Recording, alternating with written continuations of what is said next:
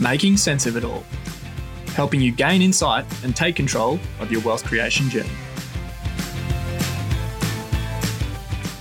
Hello listeners, and welcome back to Making Sense of It All, where we talk all things wealth creation and money management to financial freedom and everything in between. My name is Jared Brooks and I'm a director here at Vincent's within our financial advisory division. And as always, I'm joined by my co-host, Brett Griffith. Yeah, Jared, how are you? Very good, Brett. Very good. Excellent. So, our segments today, topical topics. I've brought one in about the future of TV, and it is not TV as you know it. So, it's about subscription models and the Netflix and things like that. So, we'll touch on that. Good. And yours? I'm a bit boring this month, Jared. I'm going to just touch on quickly an ATO messaging service that they've introduced for trustees of self-managed super funds. Okay, excellent. Our in-depth discussion this month will be covering estate planning, and we have a special guest in today, Kieran Hoare from Merthyr Law, and he'll talk to us about all the fundamentals of estate planning, which is really good and insightful, and it was a great chat today. Yeah, it really was. It's an area that's really important for absolutely everyone, which becomes evident when you listen to it. Exactly right, and Kieran's very passionate about the topic, so it's a great conversation.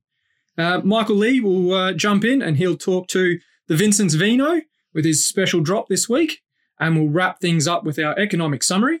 And this time it's from Dr. Lowe, who's the governor of the RBA, and his speech at the House of Representatives Standing Committee on Economics. So this one's a bit about the virus and the economy and the impact and things like that. Yeah, that's right. And bushfires and drought and what the flow and effect of all these events can have. Yeah, yep. Should be good. All right, let's get started. So my topical topic for this month, Brett, was the future of TV is not TV as you know it.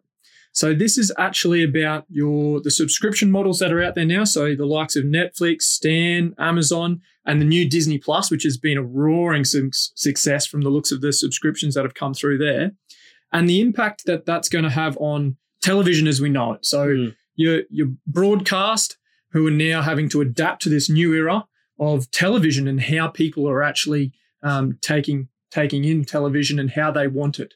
So yeah, well, I actually remember having a discussion with a friend of mine who's a journalist probably about 5 years ago now, and he was talking about news and what it's all going to mean into the future. And I actually said to him that I can see where a news service as such won't exist like it does now.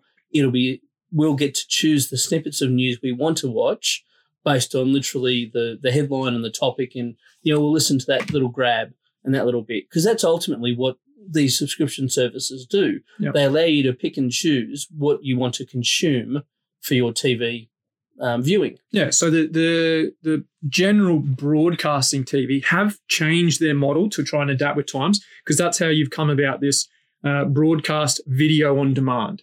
So I can jump on there, I've recorded the seasons or the episodes of whatever I'm watching at the time, and I can watch it when I want to, not when they're actually just broadcasting it. So they're trying to adapt to that. But the likes of Netflix, Stan, Amazon, Disney, they've got this huge beast of subscription models around them now, and they're getting in the people. It's just Disney's numbers were phenomenal. But saying that, it's a slow burn. So the numbers in this article said that Disney will lose billions of dollars over the next 3 to 4 years before potentially breaking even on this subscription model by 2024. Geez, they need some deep pockets to do this, don't they? And that's the thing. Disney has that. And that's why they're going to get this market share. And Stan and the like are going to be challenged by it, because they've got the infrastructure, they've been making movies, so they can now bring in the crew and the staff and everything and start creating their own movies and putting it straight onto this platform. Yeah, well, because originally when Netflix started, it was purely grabbing content from other people. Yep. Then it started producing their own. Whereas someone like Disney, well, they're a complete reverse. They've been making movies for years, and now they're basically providing a platform where people can watch ultimately their movies. Yes, exactly. So I think the big one for me here is it's easy to have a Netflix account, have a Stan account, and maybe sign up to Disney. And then you got the model of where you might be paying $40 to $50 a month.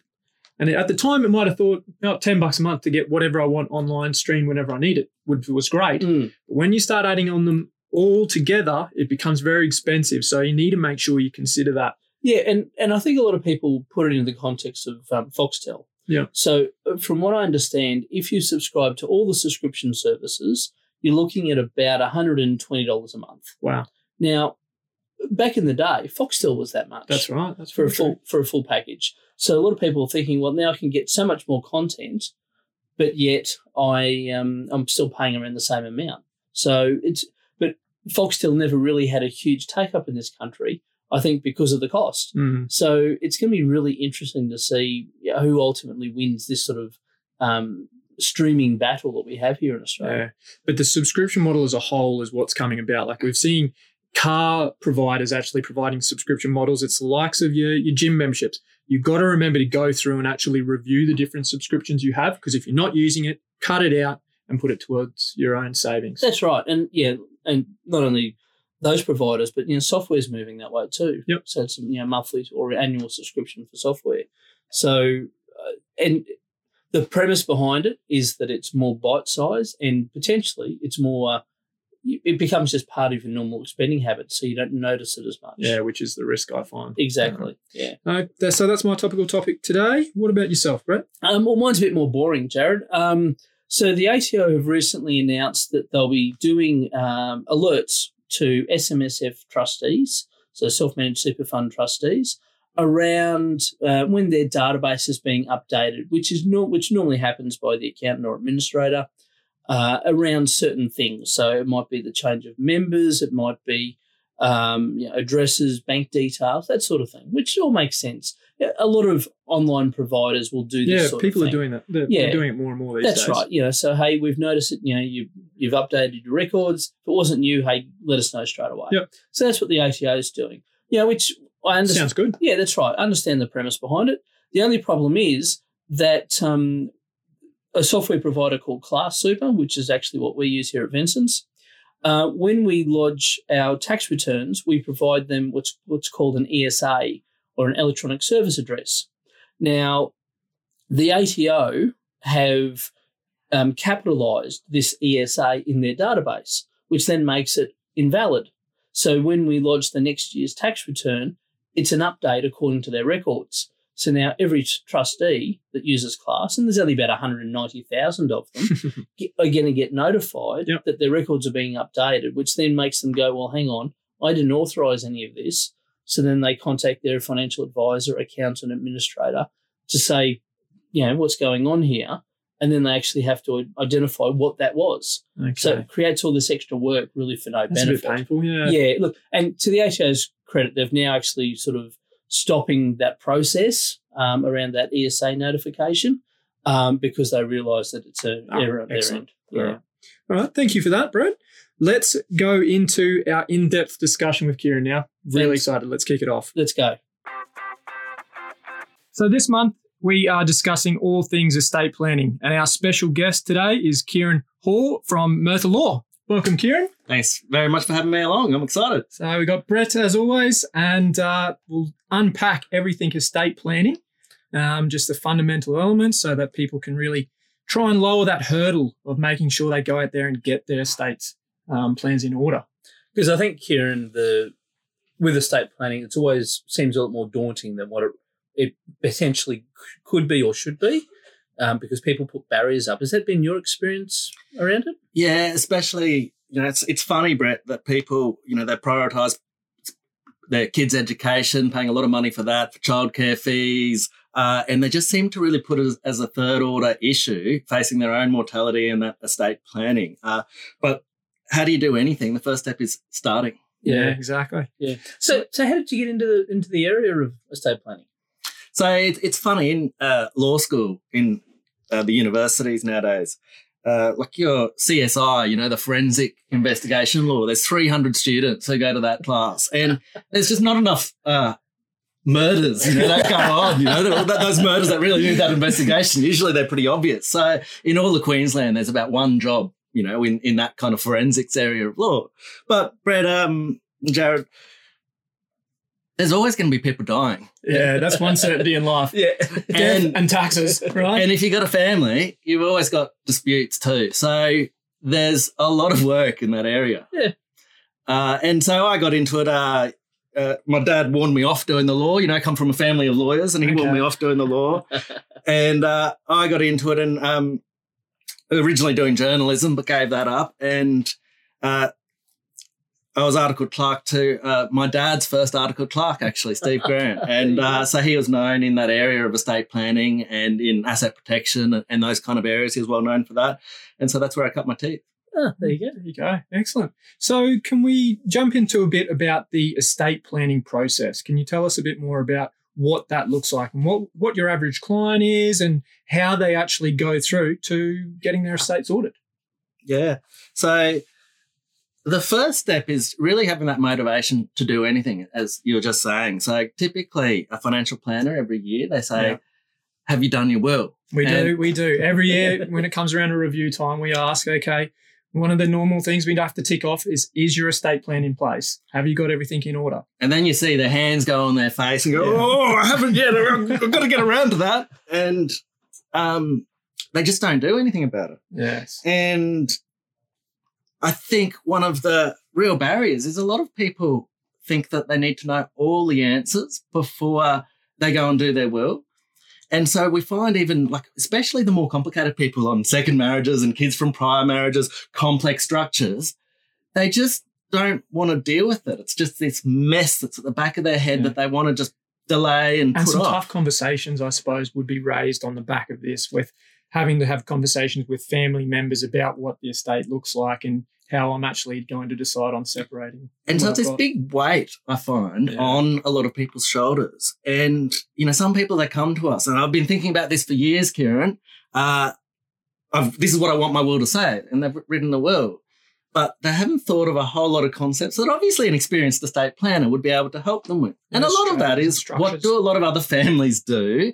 What are some solutions for your type of situation? Because we've seen it all before. Every family's a bit weird, and that's what families are. Don't be embarrassed about that.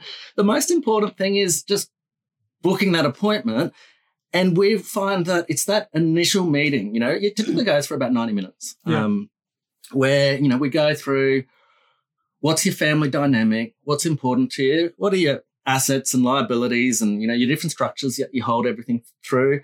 Hopefully, we've worked with some accountants and financial planners before then to help with some of that information. So we're getting the real juice on all of that structure. That's probably an important part, because we talk to our clients about that, is that we have a really deep understanding of their goals and their objectives and what they want for other family members. And being able to work hand in hand with an estate lawyer when it might be a first time they've ever met with this new professional, and they mightn't feel as comfortable in talking about those deep conversations, whether there's kids with addictions or there's other matrimonial issues in play.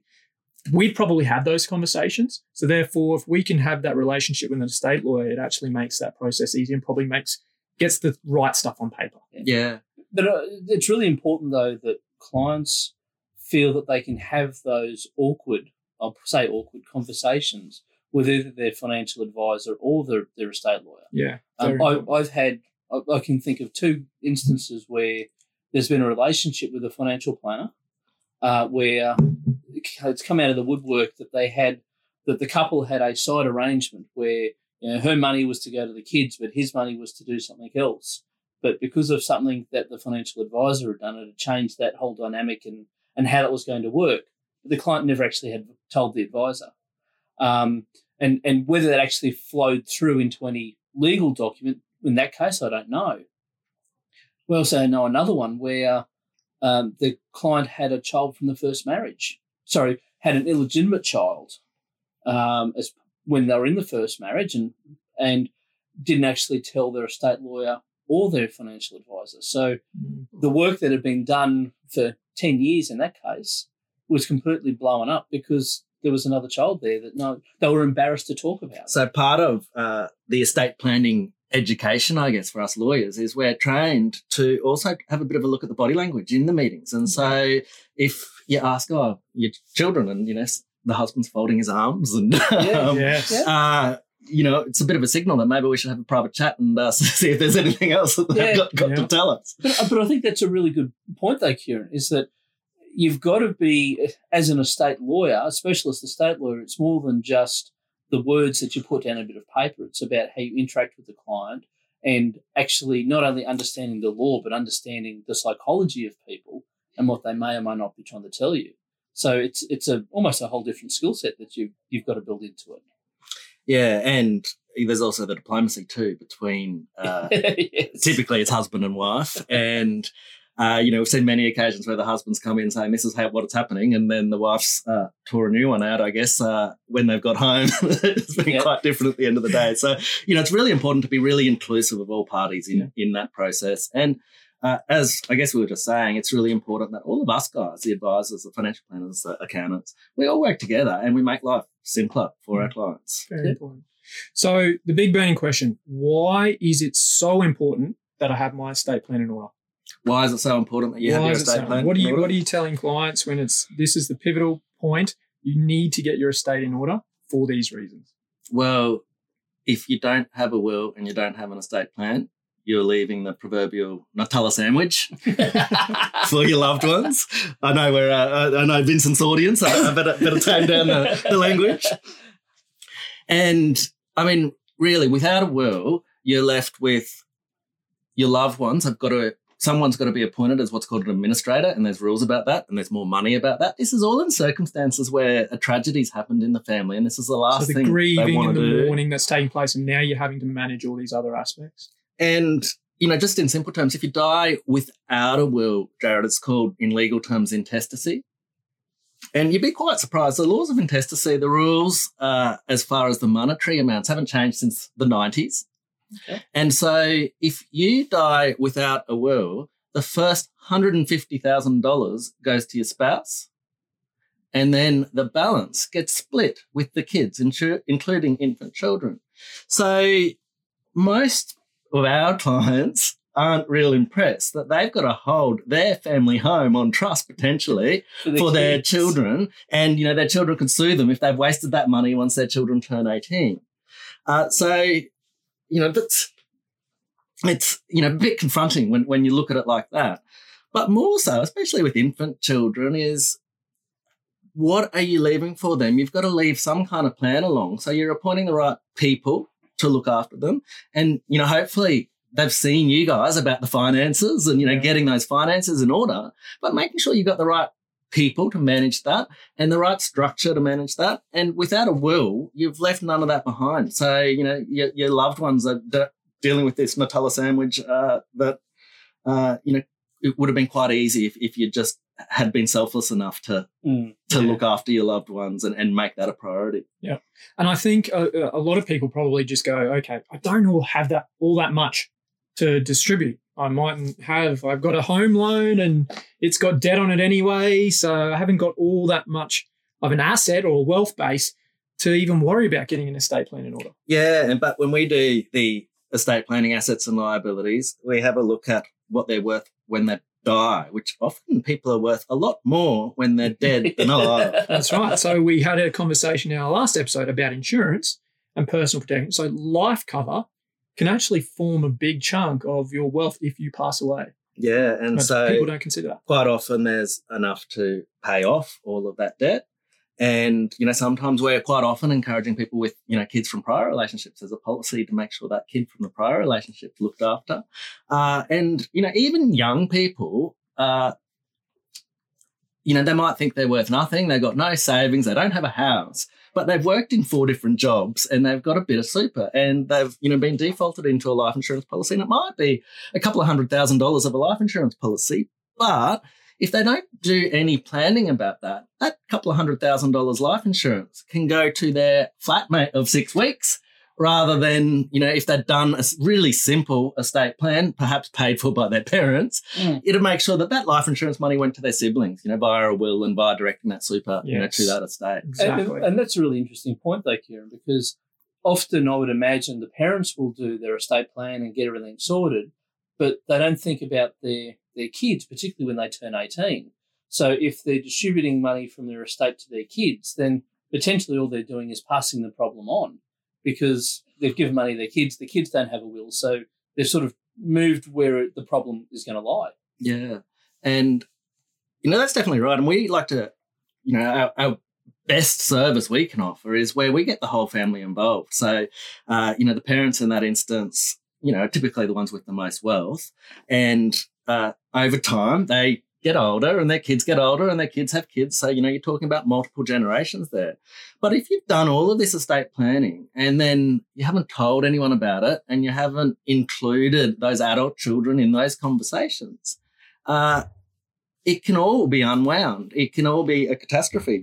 Years ago when I first started in this job, you'd have the situation sometimes where the husband would do all the finances and meet all the advisors and, organise all of that and have all of these structures in place, all different trusts and testamentary trusts under the will.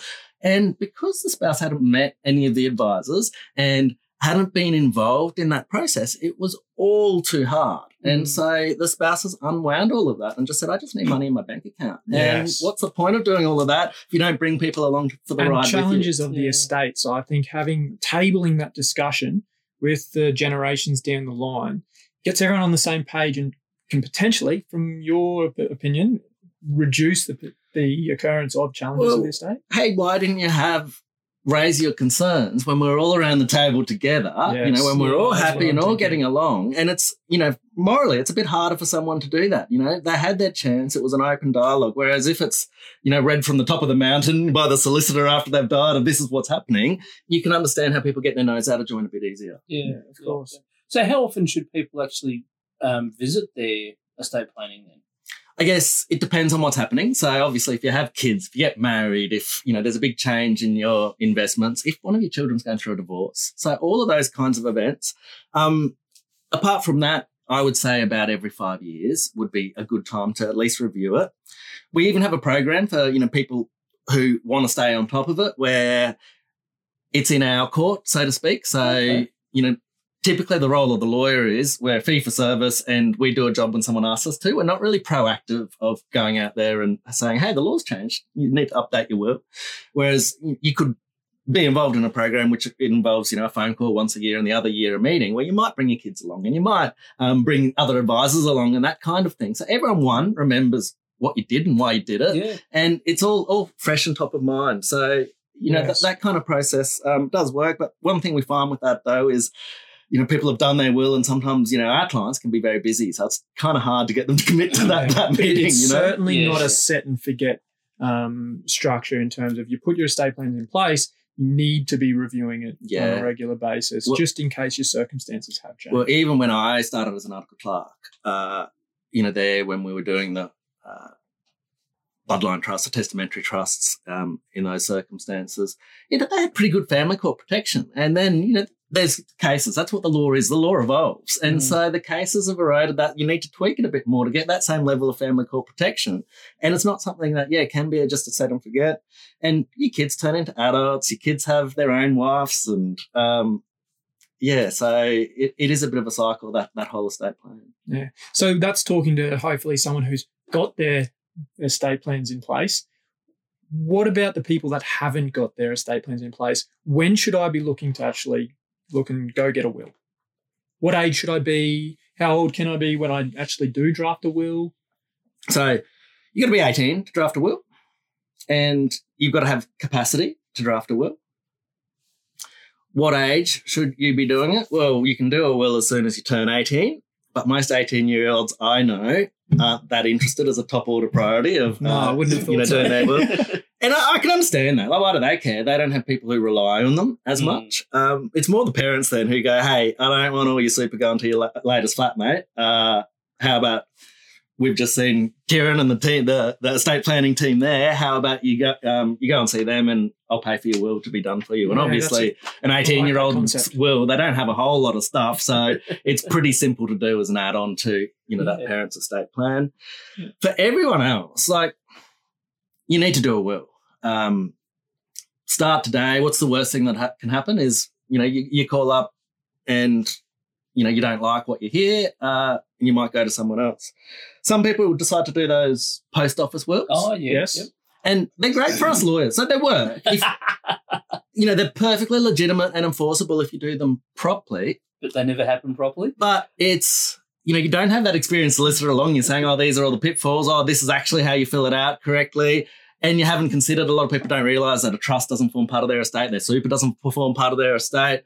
And so their intention of what they wanted to happen versus what the document says are two different things. And so then all the lawyers get involved, and we make a lot more money from those post office wills than we do for doing the will properly at that front end. And I think this is where it comes back to, well, a lot of the time you do the post office wills because of the associated costs. It seems like it lowers the hurdle. So I go and I get it done, and it's a cheap, and then to unwind that and the legal side of getting other people involved in it can then add to the cost of trying to unwind some of these inappropriate wills that have been put in place, and it can become more costly than just getting it done right the first time. The good news is unlike when you do a reno yourself and you stuff it up and you've got to get a builder to fix it, with a will, it's never too late to fix it up until you've lost capacity or you've died. So the good news is you've got plenty of time to fix it up and do a proper one, and it's not going to cost you more just because you stuffed up your first will. And Jared, it's not only if people go to the post office and get those wills. If they don't see someone who's actually specialised in estate planning matters, if they go and see I'll call it a generalist lawyer, they can have a will and put an estate plan in place that actually doesn't work. Well, it assumes you are the general person. Yeah. So everyone's circumstance is different. We keep going over that in every episode that we've done. And therefore, the generic structure of this type of will might not suit your circumstances. No. Well, I had a matter where one of my clients, he passed away, and he seen the lawyer, had a will put in place. The problem is that will didn't actually work properly for his circumstances. So, unfortunately, he wasn't willing to spend the, $10,000 or whatever it was to get his estate plan done properly by a specialist. Ended up costing the estate probably about $400,000. So wow. $10,000 is an insurance policy in my mind. Yeah, and a cheap insurance policy on the back of $400,000 worth of legal fees. Yeah.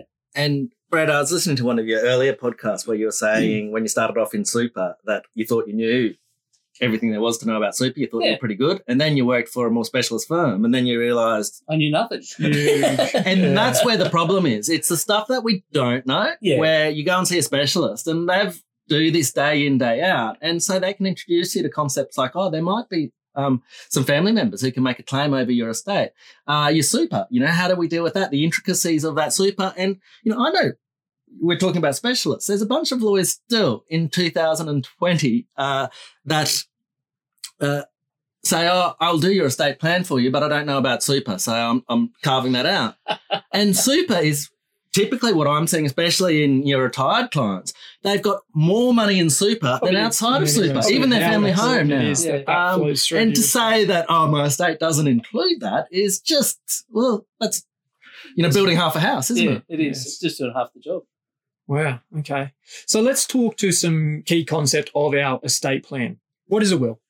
What is a will? So a will, to sound like, Wills 101. A will is a formal document with to meet the formal requirements. It's a formal document expressing your intentions clearly and concisely of what's to happen to your stuff if you pass away and who you're going to appoint for those important positions. And there's some rules about how it gets witnessed and executed and, some certain rules about that.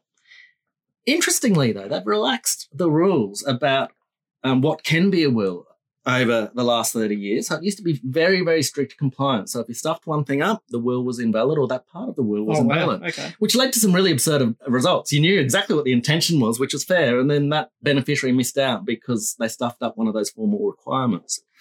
Now, the Succession Act allows informal wills.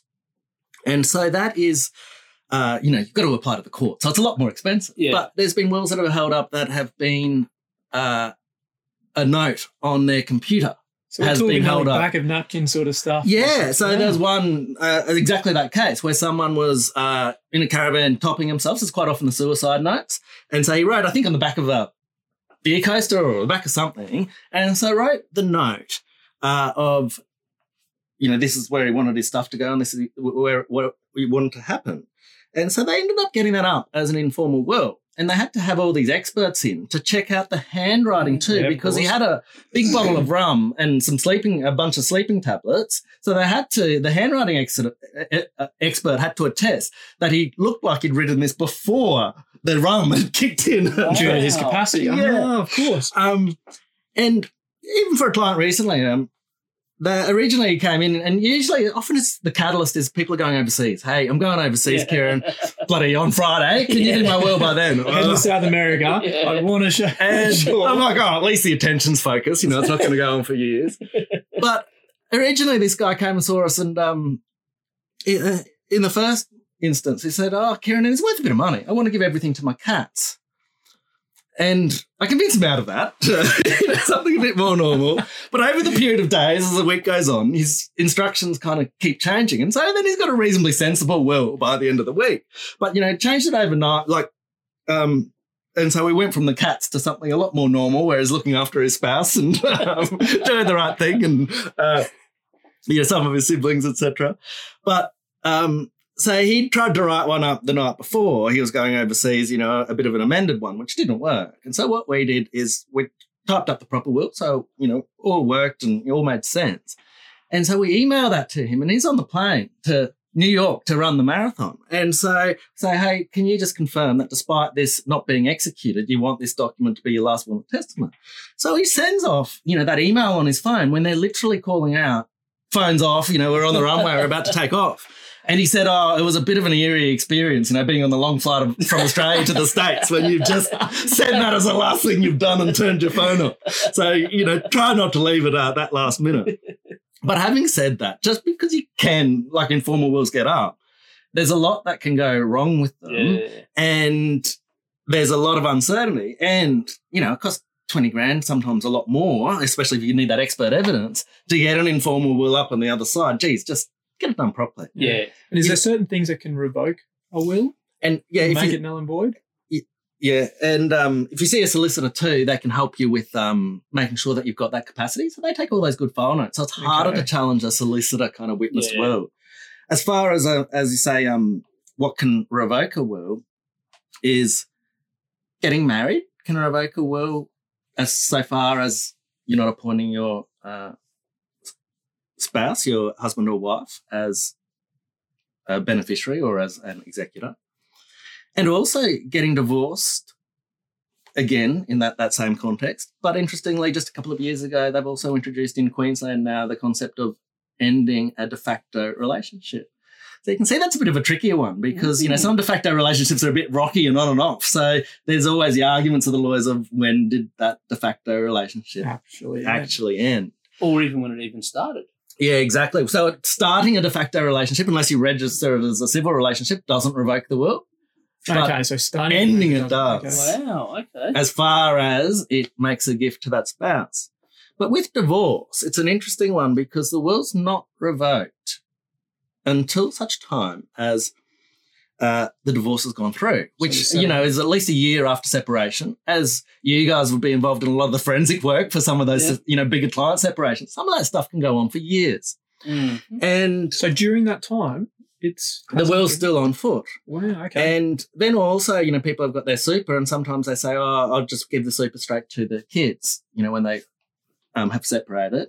But then if they die, who's the guardian of the kids? It's the ex-spouse, isn't it? And most people, they find that abhorrent that the ex-spouse will be looking after it. So do a proper will. You give it to a trusted family friend to look after and invest wisely for those kids for when they're of an age appropriate to take it. Yeah. Okay. Excellent. So another element of our estate plan, powers of attorney or enduring powers of attorney.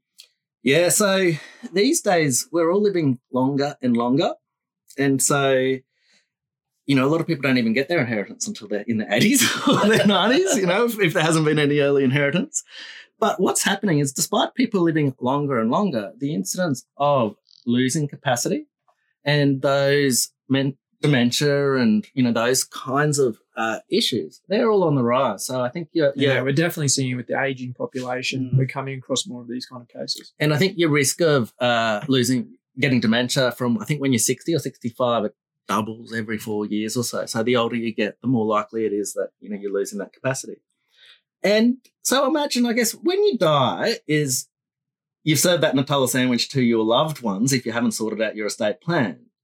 But what about if you lose that capacity and you haven't sorted out what happens to you while you're still alive? then you've really done a disservice to yourself, haven't you? Because you haven't really set those rules of what happens when you're alive. So that's what an enduring power of attorney is. And sometimes we nickname that a living will. Right. So that's while you're still alive, who you appoint for that attorney for financial matters and for health matters, and they can be different people. So they're the ones who make those decisions on your behalf. And, really important to put the right level of thought into those, and really give them some good consideration because they're in control of your life, those people.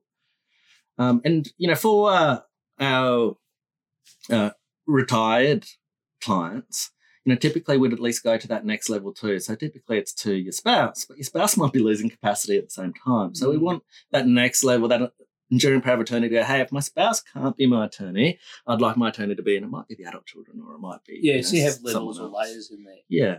And does that work, I think, when you're travelling overseas, that enduring power of attorney can step in as well? Depends how it's drafted. Yeah. Yes. And it's a real area of concern for lawyers and our insurers. There's a lot more elder abuse that's going on now. So the black sheep child might be going around to the nursing home and getting mum out for the afternoon and lawyer shopping until they find a lawyer who doesn't ask the right questions and witnesses it. And even though the estate's got the right to sue that black sheep can sell the house, can mortgage the house, can gamble it all or, and then if he doesn't have the money, the right to sue him, well, what's it worth? I guess then potentially you got a right to sue the lawyer because they haven't done their job right. So, there's that real level of elder abuse. And so it's really important, before your parents get to that stage of losing that capacity, that they've had those conversations and there's a real robust plan in place. And, those appointments that you make under those enduring powers of attorney or, those appointments for who's to be trustee under your will and those kind of things, take a lot of thought. And, seeing someone who's used to this all the time, they might be able to guide you and helping you make those choices, putting in the right checks and balances in those documents and really helping you consider those issues. And enduring powers of attorney are a massive issue inside self-managed super funds as well, Jared, because as people get older, they might lose capacity. We need to have someone who can step in their stead to ensure that we are still compliant with the super laws. Yeah, absolutely. Yeah, so every self-managed super fund, there should be a rule, hey, you got a self-managed super fund, you need an enduring power of attorney because otherwise it's another Nutella sandwich to sort it out if you don't have one. Yeah, exactly. Yeah. Advanced health directives. Yeah, so that gels in quite well with the enduring powers of attorney. I don't have one, Jared, because I just figure, look, my wife, I trust, is going to make the right decision in the circumstances. Could that be if you were more dead than alive? Yes, I am worth more dead than alive. Yes. Where they really come into play, I guess, is, well, one, if you're going through an operation, so, if there's an operation where there's a chance of you dying, it's good to have a look at it and go through, hey, I do want to be force-fed. I don't want to be force-fed. I do want to be resuscitated in these circumstances. I don't. It's a document which is a series of, questions that you go and see your doctor with, your GP, make sure you understand them. And all of those kind of questions, hey, if I'm in this condition, I do want to be resuscitated. I don't. If I'm brain dead, I want this to happen. We still can't euthanize people in Queensland. That's still not allowed.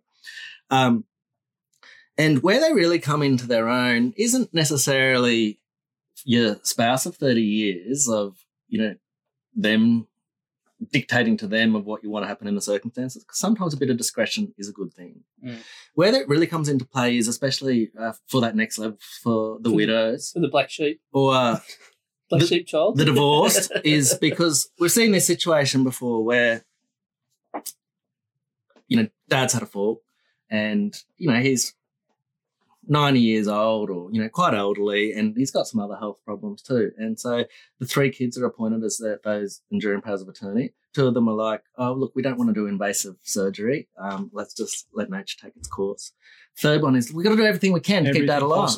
Yeah. And so then Dad lives for another 3 years and becomes the shadow of the man that he once was. Yeah. And, it's awful being in this hospital bed and, you wouldn't wish that on anyone. But unless you've made that dictation, it's hard for kids to say, I'm going to end my parents' life. Yeah. You make it a lot easier for that person. If you've got that advanced health directive, well, then that's a directive. That's what they wanted.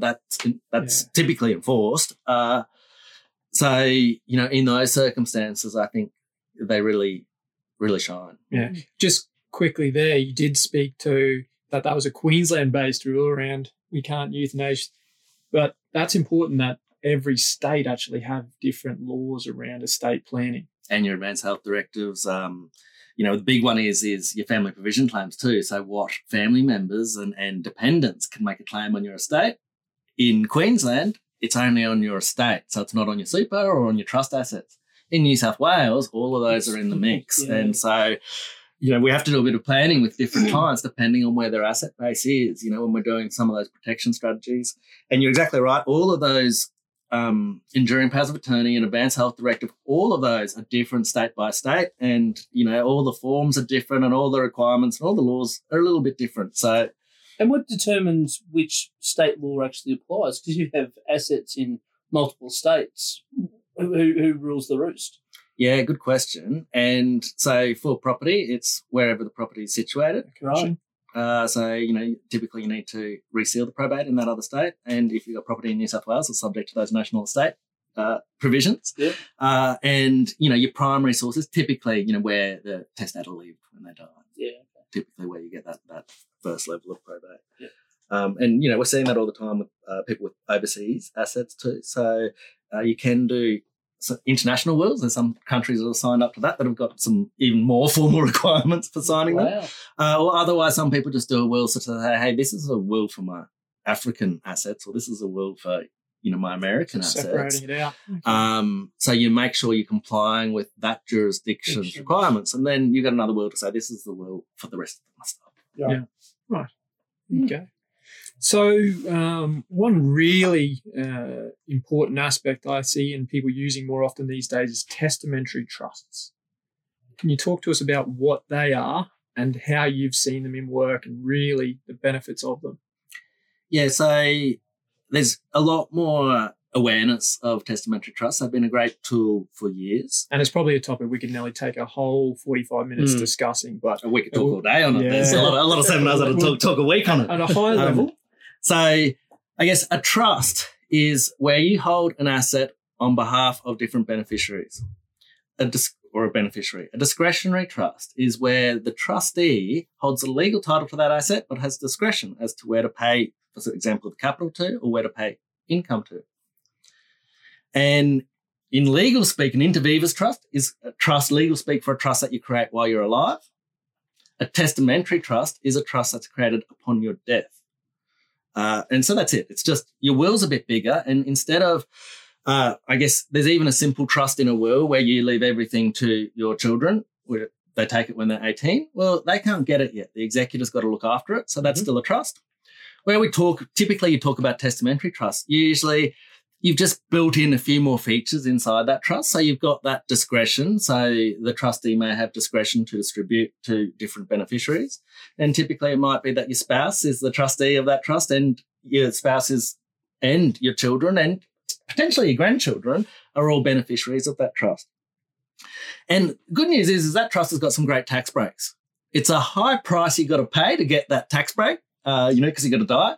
So I know you accountants, you love tax breaks, but even that one might be a bit much to suggest to some of your clients. Can only use it once. And so with these testamentary trusts, a normal inter vivos trust that I talked about before, you get about, $400 or so you can distribute to each child before they're on the top marginal tax rate. $416, it's not even worth it. It's hardly worth the exercise. Whereas with these testamentary trusts, it's around about $20,000 with some low income tax offsets that you can distribute to each minor child. And so you can imagine distribute to my child tax-free and pay for education expenses. Exactly. And so there's more money in the pool of the family because that 20 grand was either going to be paid in tax, and now you've got that 20 grand, so you paid for the school fees for free, so to speak. Asset protection is another great advantage. Is, sometimes your kids are going through, sometimes your kids might own their own business or, run an accountancy firm or do whatever. And so they've set it themselves up as a person of straw with no assets, and their parents haven't done that. And then suddenly, or their spouse hasn't done that. And suddenly they inherit a home or they inherit, a whole bunch of cars. Personal names. And it's stuffed up their whole asset protection. Designed, it's too complicated to get into this now, but there are some tricks where you can design these trusts also to have better protection from the family court. For example, if your kids broke up with their spouse, or your spouse entered into another relationship. And again, also these trusts are, in Queensland at least, assets that are inside the trust, they can't be attacked from the next spouse in the event of death. So for what's called that family provision claim. And, you can also design these trusts too. So it always chases, your lineal descendants. So let's say if you had one child that didn't have children and they passed away, well, instead of their money going to, the money that's in that trust going to their spouse, it goes to your other children, to those other trusts. So there's a real lot of benefits for it. And a lot of people go, oh, that level of complication, is it worth it for me? And sometimes you have a look, well, with that life insurance, sometimes the answer is you'd be surprised. A significant amount of wealth that's going to pass through to them. And also, it's not meant to act as a restrictive tool for the children, is it? If you wanted to, the whole thing could be shut down, depending on the rules that you've set in your will. Sometimes there's some real reasons for it where it's been set up because one of the children was spendthrift or so there might be sometimes you don't have that complete autonomy, but that all depends. And quite often we have the option for the surviving spouse whether they create that trust or not. And typically they come and see people like us and make that decision. At that point where we go through those pros and cons.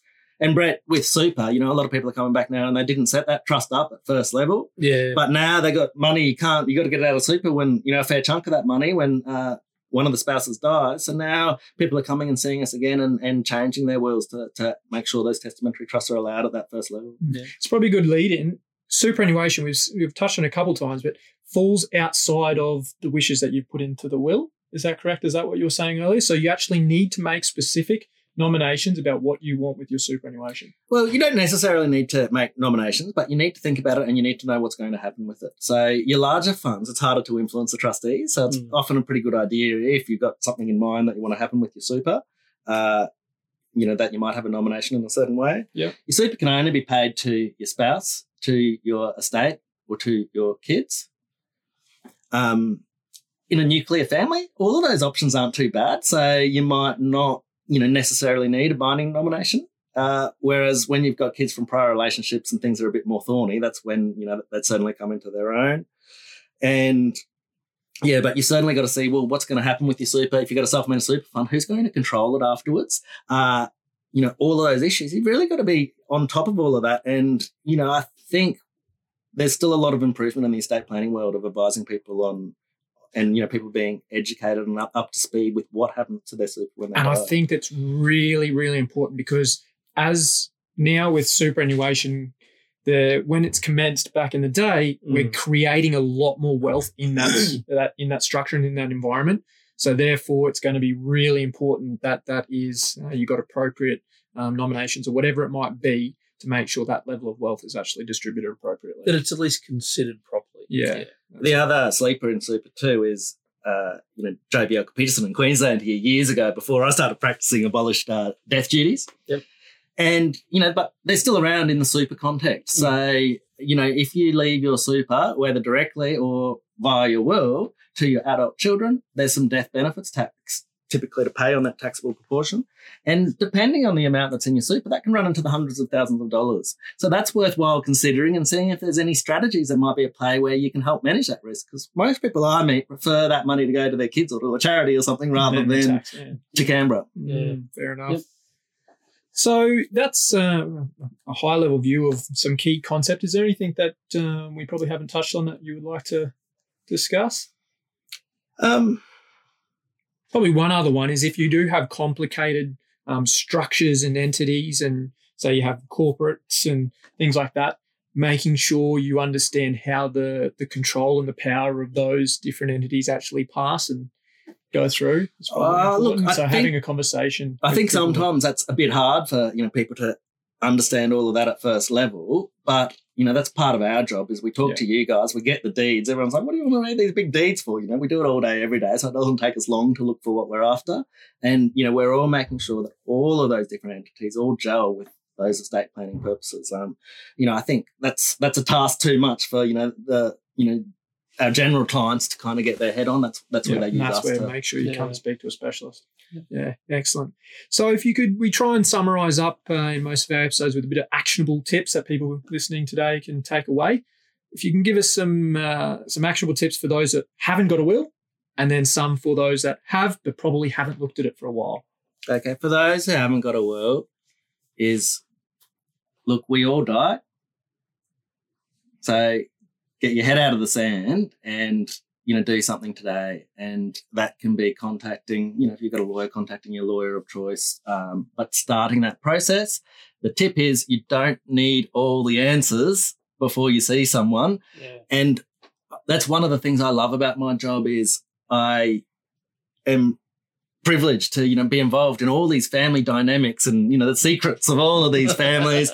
And, they're stressed and they're worried about it. And, it's really been a real roadblock for them and, sometimes causing a lot of stress and health issues. And then I take them through that process and that relief, that cathartic sense of relief they have at the end. And, I've been a part of that process. It's one of the things I love about my job. And, once you've sorted that, people got a bit more of a spring in their step, going out of those meetings. Oh, it wasn't as bad as I thought. Most people reckon that whole process is better than a dentist anyway. Yeah, absolutely.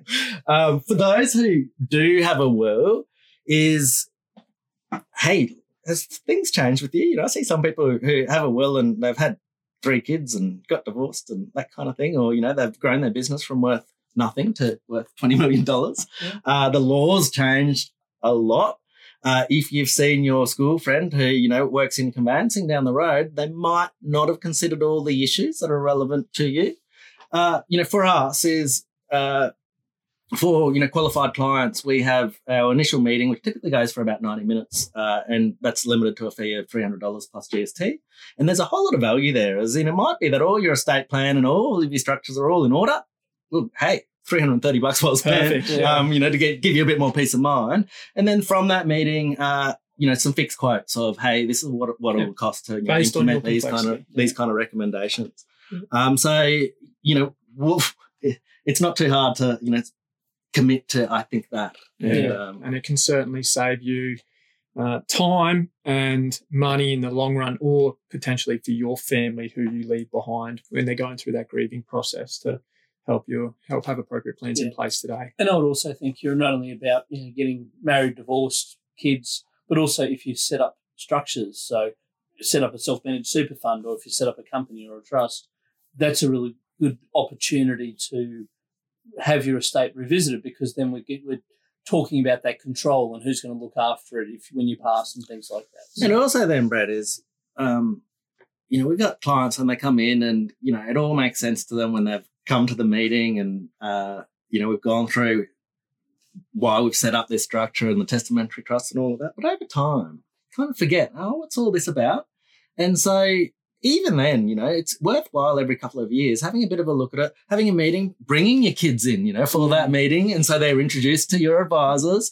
And, just so you're up to speed, hey, this still works for me, or no, my circumstances have changed a bit. So, at the very least, every 5 years we'd be recommending more complicated people, or, more often than that. Yeah. And if there's family dynamics like your children going through divorces, your adult children, or any of those kind of things, definitely, those are the times to get us on the hotline. Oh, excellent. No, thank you very much, Kieran, for coming in and joining us today. I hope your passion for this topic carries through the mic and through to our listeners, because it's been an excellent one for me, and I've picked up on plenty today. Very much appreciate you coming in and joining us. It's been a pleasure, Jared and Brett. Thanks so much for the invitation and giving me the opportunity to have a chat. Yeah. Thanks for joining us, Kieran. We'll put your contact details in the show notes, so if anyone does want to reach out, they can certainly get in touch. That'd be great. And pretty regular on the old social media, the LinkedIn and the Facebook. So search us out there if you want to hear a few of the tips and stories from time to time. Excellent. Yeah, excellent. Thank you very much. Thanks, Kieran. Thanks, guys. So, g'day, it's Michael here. I've run into the booth here to do the wine segment with the boys, only to be told that they have gone down to get a coffee. So I would have waited around, but a bit time poor today. I'm in the middle of a trial. So I'm going to quickly go through this particular one, which is a Killicanoon Cavill Flock Barossa Valley Shiraz. Now, Killicanoon it's not only a great winery, happens to be the favourite winery of one of my very good friends, who, if you're listening to this, I did this one for you. This is a 2016 Shiraz, and it's only around about $20 a bottle when I bought it. For those of you that are into wines, you probably know 2016 was a really great year in the Barossa for Shiraz. So this particular bottle really exemplifies that Shiraz from that vintage. And like I said, at $20 a bottle, this is just an amazing pickup for that type of price. So let's try this one here. Just it's a bit hard when you're doing this yourself. Normally I can give the boys a bit of a drop, but I'll try this here.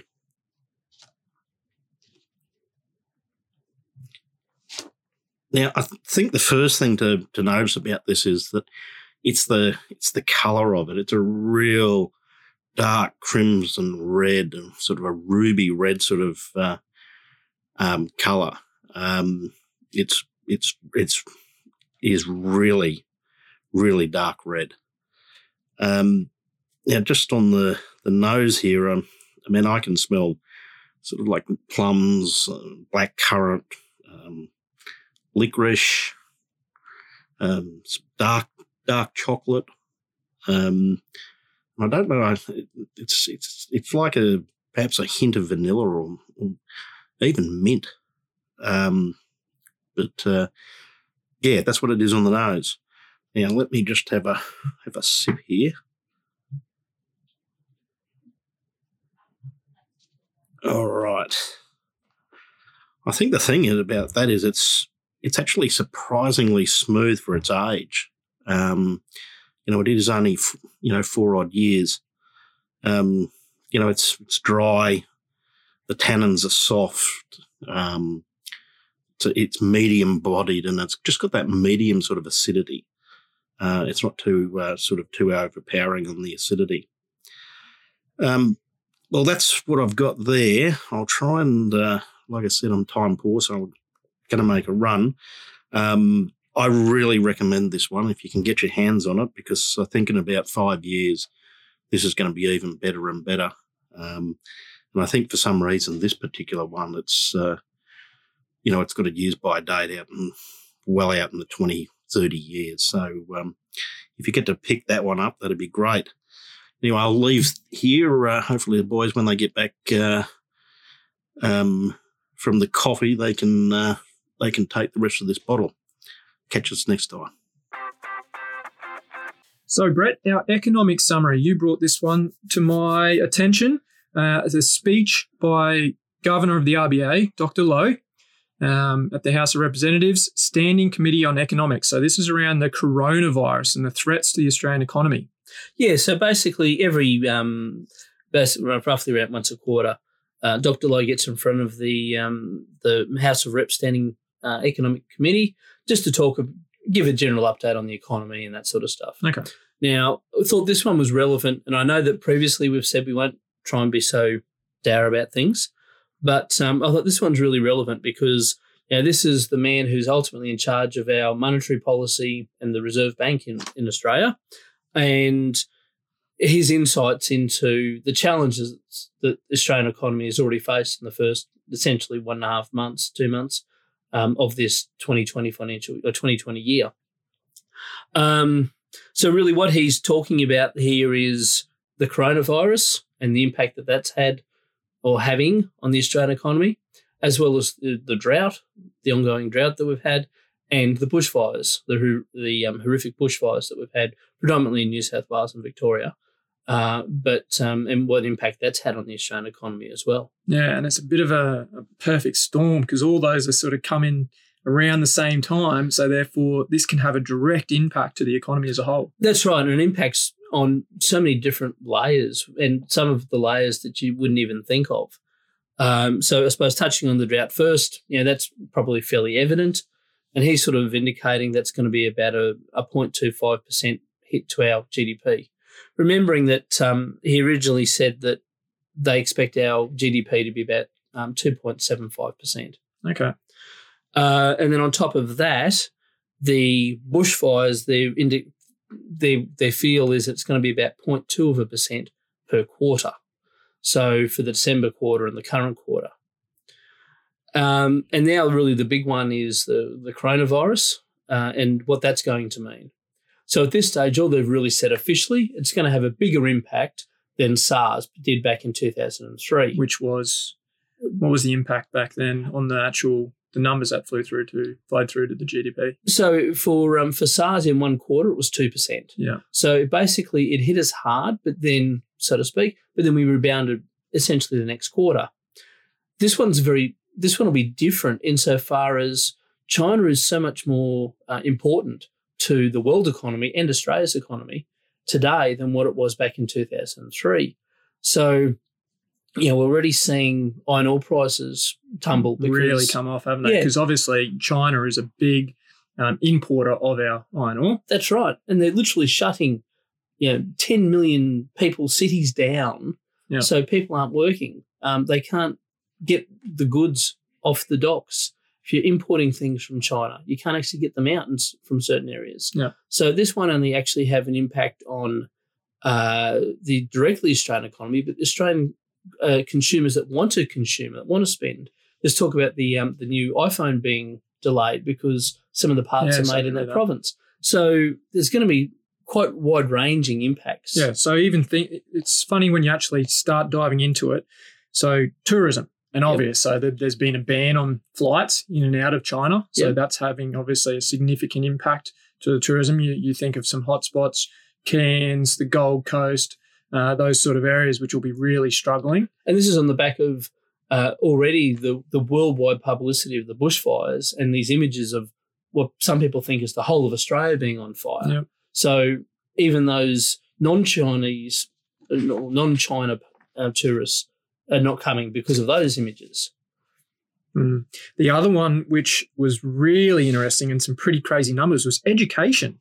So over the next 6 months, they've thrown out figures that the education industry, could suffer losses between 6 to 8 billion. And with that's a B. in 6 months. It's insane. I know that we've heard the vice chancellors of the various universities talk about the significant impact it's going to have on their universities, but I had no idea it was that big a number. Yeah. That's astronomical. Almost 14,000 international students. Yeah. Clearly they're paying a lot for their education. And the other areas is obviously casinos, which surprised me, I must admit. But they're saying that their numbers are down 20%. Yeah, which is a huge impact to those kind of businesses. And then obviously flights and the likes of businesses like Sydney airports are going to be really struggling because they're not getting that flow of business through. And I've even heard anecdotally that Sunnybank here in Brisbane, that people aren't going to the restaurants. Yeah. Even though, yes, they're Chinese restaurants, but that to me it actually doesn't make sense. But that's just the flow and impact. Yeah, that's right. Of the consumer out there in the marketplace. There was some optimism in his speech. There's some comments in regards to a gentle turning point. So the economy is still in a gentle turning point, predicting modest increases in growth and consumer spending over the coming years. So although there are these negative implications around the virus, the drought and the fires, there's still optimism there. So just quickly before we close out this month, Brett, I just want to put a shout out to our listeners. If you are enjoying the podcast and finding the content really, really good, then please share it with your friends or family. Leave us a review if you're listening on iTunes or something like that. And if you want to keep up to date on when the next release of our episodes are out, then hit the subscribe button on your platform of choice. And also make sure that if you have any questions about the content that we talk about or the content you would like us to talk about, drop us a line on our email address and then we can cover it off. Yeah, that would be great. So we look forward to everyone joining us again next month on Making Sense of It All, where we will dive into the financial foundations of wealth creation through a focus on investing in shares. And I get a lot of questions around this, so I think we'll have great engagement. We'll have Kenneth Beanland from Morgan's North Quay coming in and having a chat to us in regards to investing. Excellent. So until next time, remember, gain insight and take control. See you next time. Bye-bye.